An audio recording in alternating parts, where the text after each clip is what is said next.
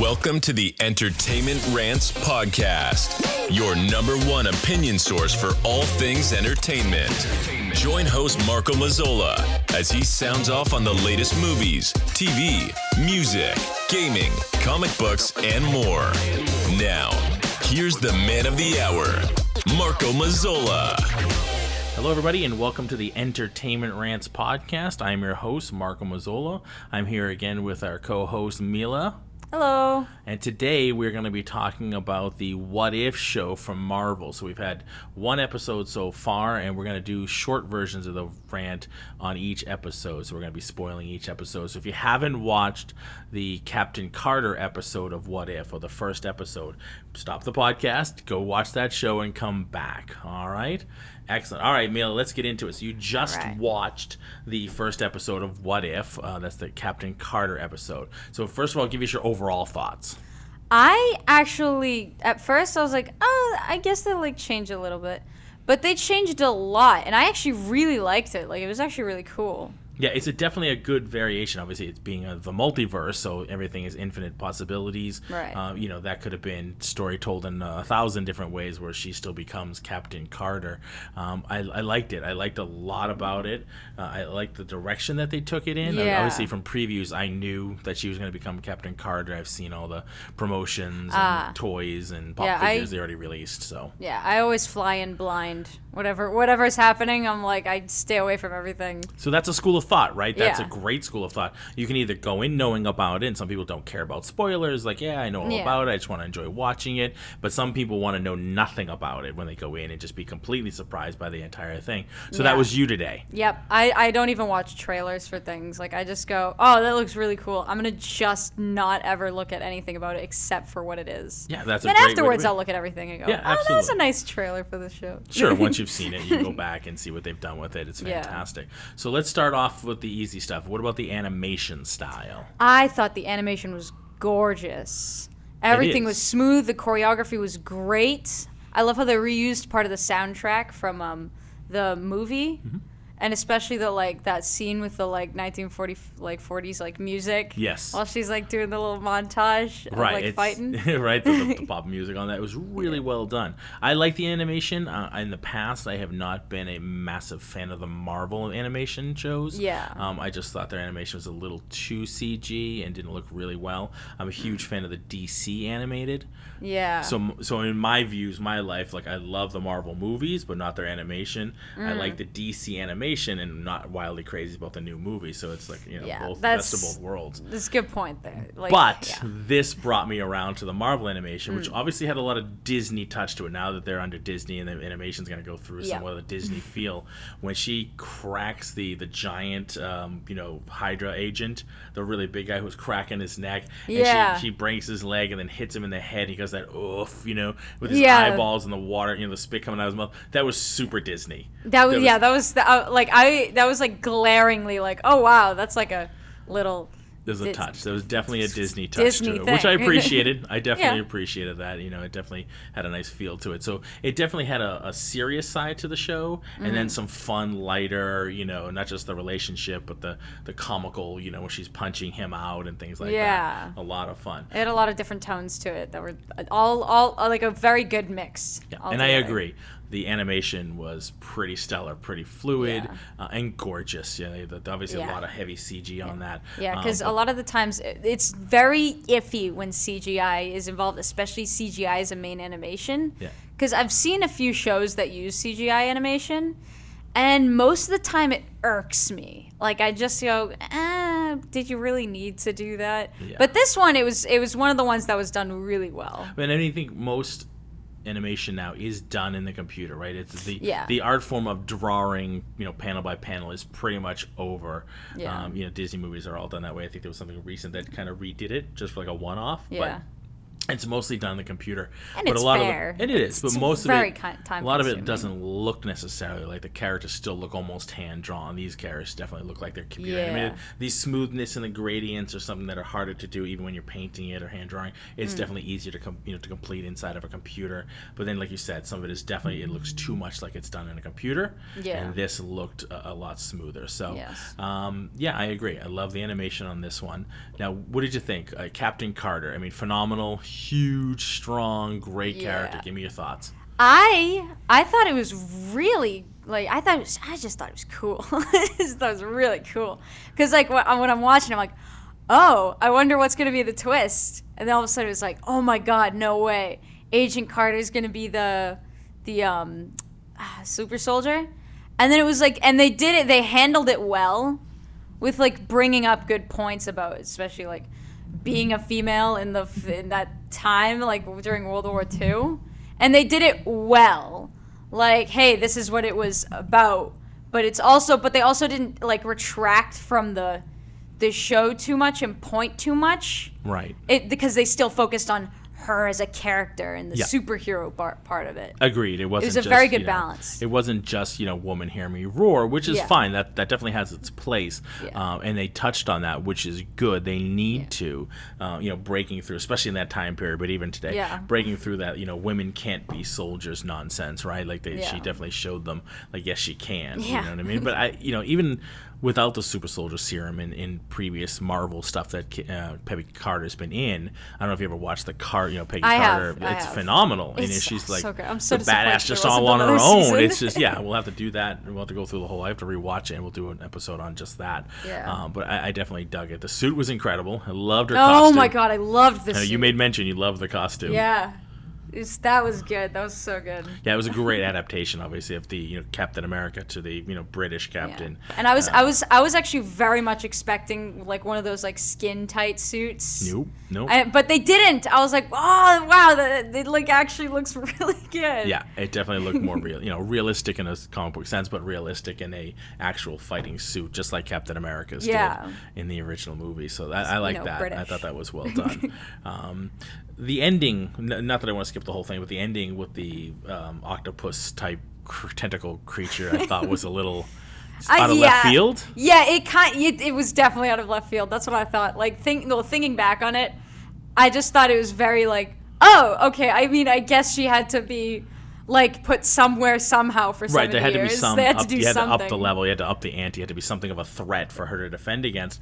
I'm just surprised more than it wasn't a Chitauri type of, one of their creatures, since that was what like, Loki brings in, and that's what they were kind of hinting Cthulhu. towards. Yeah, that Red Skull was trying to bring in somebody to annihilate from across the galaxy. I thought it might just be a Chitauri callback, and that's like their first introduction into our world. But so it was surprising. No, it's just but Cthulhu. at the end of the day, she took care of him, which was great. Yeah, and I actually found it kind of amusing that like Red Skull just got crushed by his own doing. Mm-hmm. Like, he was like, oh, I did it! I brought something into this world, and then he just kind of the squid takes him, just crushes him, keeps going. Absolutely. And what did you think of the? They kept to the original story, right, when they were getting on the train, but this time it's Steve Rogers that gets taken out, not Bucky. Yeah. Right. So he obviously doesn't become the Winter Soldier. I think not including a Winter Soldier was a very, very good play, because that could have easily gotten a little too messy and a little too much to handle. Yep. And it's like, oh, but what about this? What about that? And it's like, and it doesn't play as well, because the main focus is not Steve and it's his relationship with Bucky, and Carter doesn't really have any relationship with Bucky necessarily, so there's no loss there when you lose him. She had a loss with Steve, who she thought was dead, and obviously he has the Hydra Stomper, so he comes back. Our first quasi-Iron Man costume. Yeah, before Tony Stark makes the one that looks very similar in a cave. Right, exactly. So I thought that was a great play to kind of introduce, like, here's your first version of Iron Man. Even his dad had this idea. Yeah. Maybe that's where he got it from. Yeah, now there could be some inspiration. Right. How do you create this? So I thought that was cool on that. What else? What were your other high points that you thought of the show? Ooh, what are some high points? I don't know. I think one of the highest points for me was the fight scenes. They were just so well done. Everything connected. Everything had a reason for moving in the way that it did. Yeah. Not just like random like punches and then like people around just kind of standing there waiting to get like their hit in. Yeah. It was very well done with that. So here's the question then. She's an agent. Was she a field person? What kind of hand-to-hand combat does she have?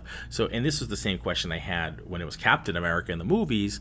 You know, how long had he been a soldier and how long did he get to before he's out in the field, whipping the shield around, punching people out left, right, and center. Like, she had some serious moves. Yeah. She wasn't just like boxing, punch, punchy, fighty. Yeah. She's flipping and kicking and round kicking and, bouncing the shield.